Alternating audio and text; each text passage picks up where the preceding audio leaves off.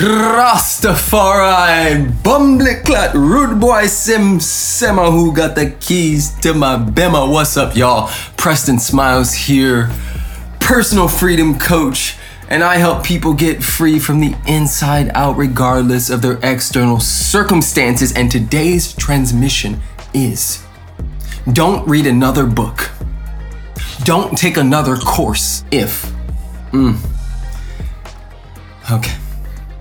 This is gonna be a fun one because this is my open letter to all of the people in the spiritual and transformational world who are experiencing their lives in breakdown, but are unwilling to actually do the work.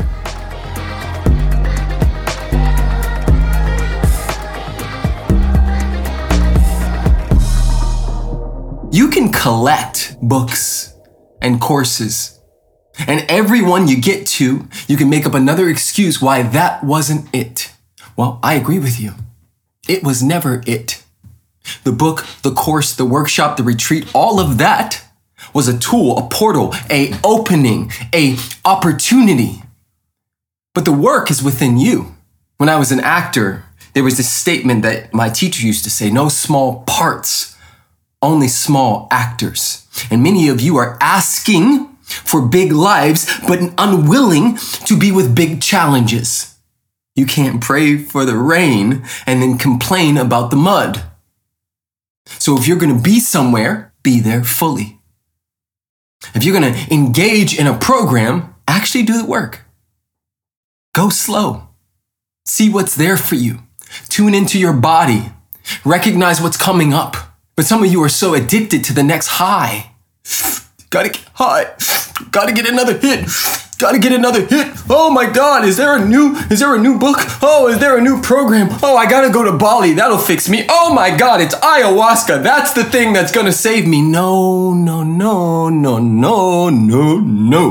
What's going to support you, not save you, because you don't need saving, is you slowing down to the speed of wisdom and allowing yourself to be penetrated and permeated by the presence that lives within you. I was speaking to a group that I was coaching yesterday, and I was explaining that God doesn't speak English. It speaks frequency. God is like a black light in a dark room where you're scanning to see if there's sexual juices on the couch. Right? So God is scanning. The universe is scanning. And if/when we are in alignment with the truth of our beings, I mean body, mind, soul.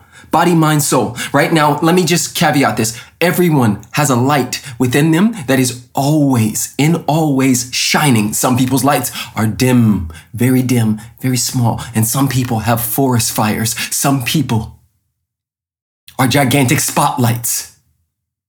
And so the universe is always looking for willing channels to pour more into. In the Bible, the parable of the talents, the person who got 2 talents took their talent and buried it. The person who got 4 talents doubled it. And the person who got 6 tripled it. And in the parable, God, or the master, said, you buried your talents, and therefore I'm going to take the ones that you buried and give it to the one that tripled it. And for some of you, that seems unfair. But it's not about actual things. It's about vibration.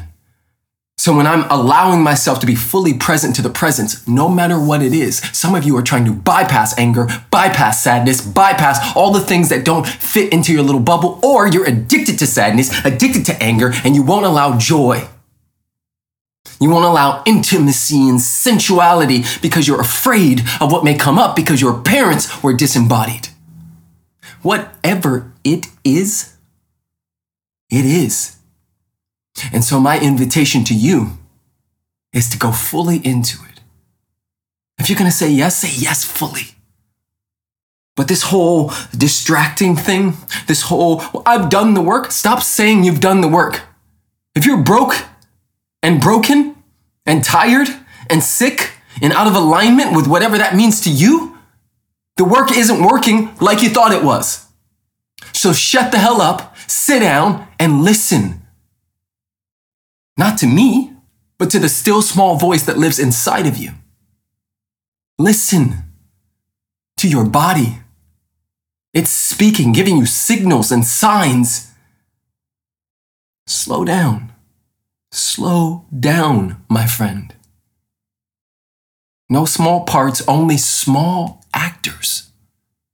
The universe is scanning, looking for willing channels. When my children go into tantrums about things they can and cannot get, or whatever the case may be, they are still vibrating at the highest frequency because they are fully in alignment with that tantrum.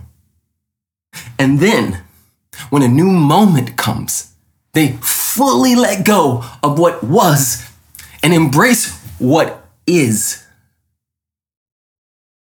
Some of you are so attached to what was that you keep dragging it into the now moment.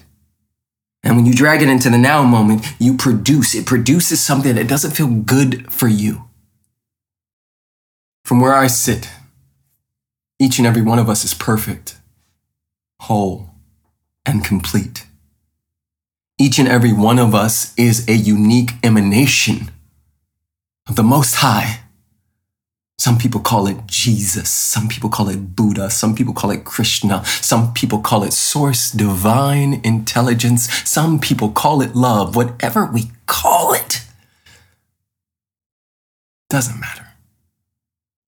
What matters is whether you're allowing it to affect your matter. Ooh, that was juicy. Each and every one of us has designer genes loaded and encoded with everything we ever needed. It is not out there. But if you are going to be out there, reading books, taking programs, doing workshops, be there. Stop making up excuses and villainizing to detach from what is. Blessings and blessings, beautiful humans. I know I just went all over the place, but I hope that there was something in there, a nugget in there, something that could support you in your process. If you would like to receive support, go to PrestonSmiles.com. I release some pretty magical things there. Love you all so much. I hope you /know that you're having a beautiful day. We are all blessed beyond measure. Thank you. And so it is.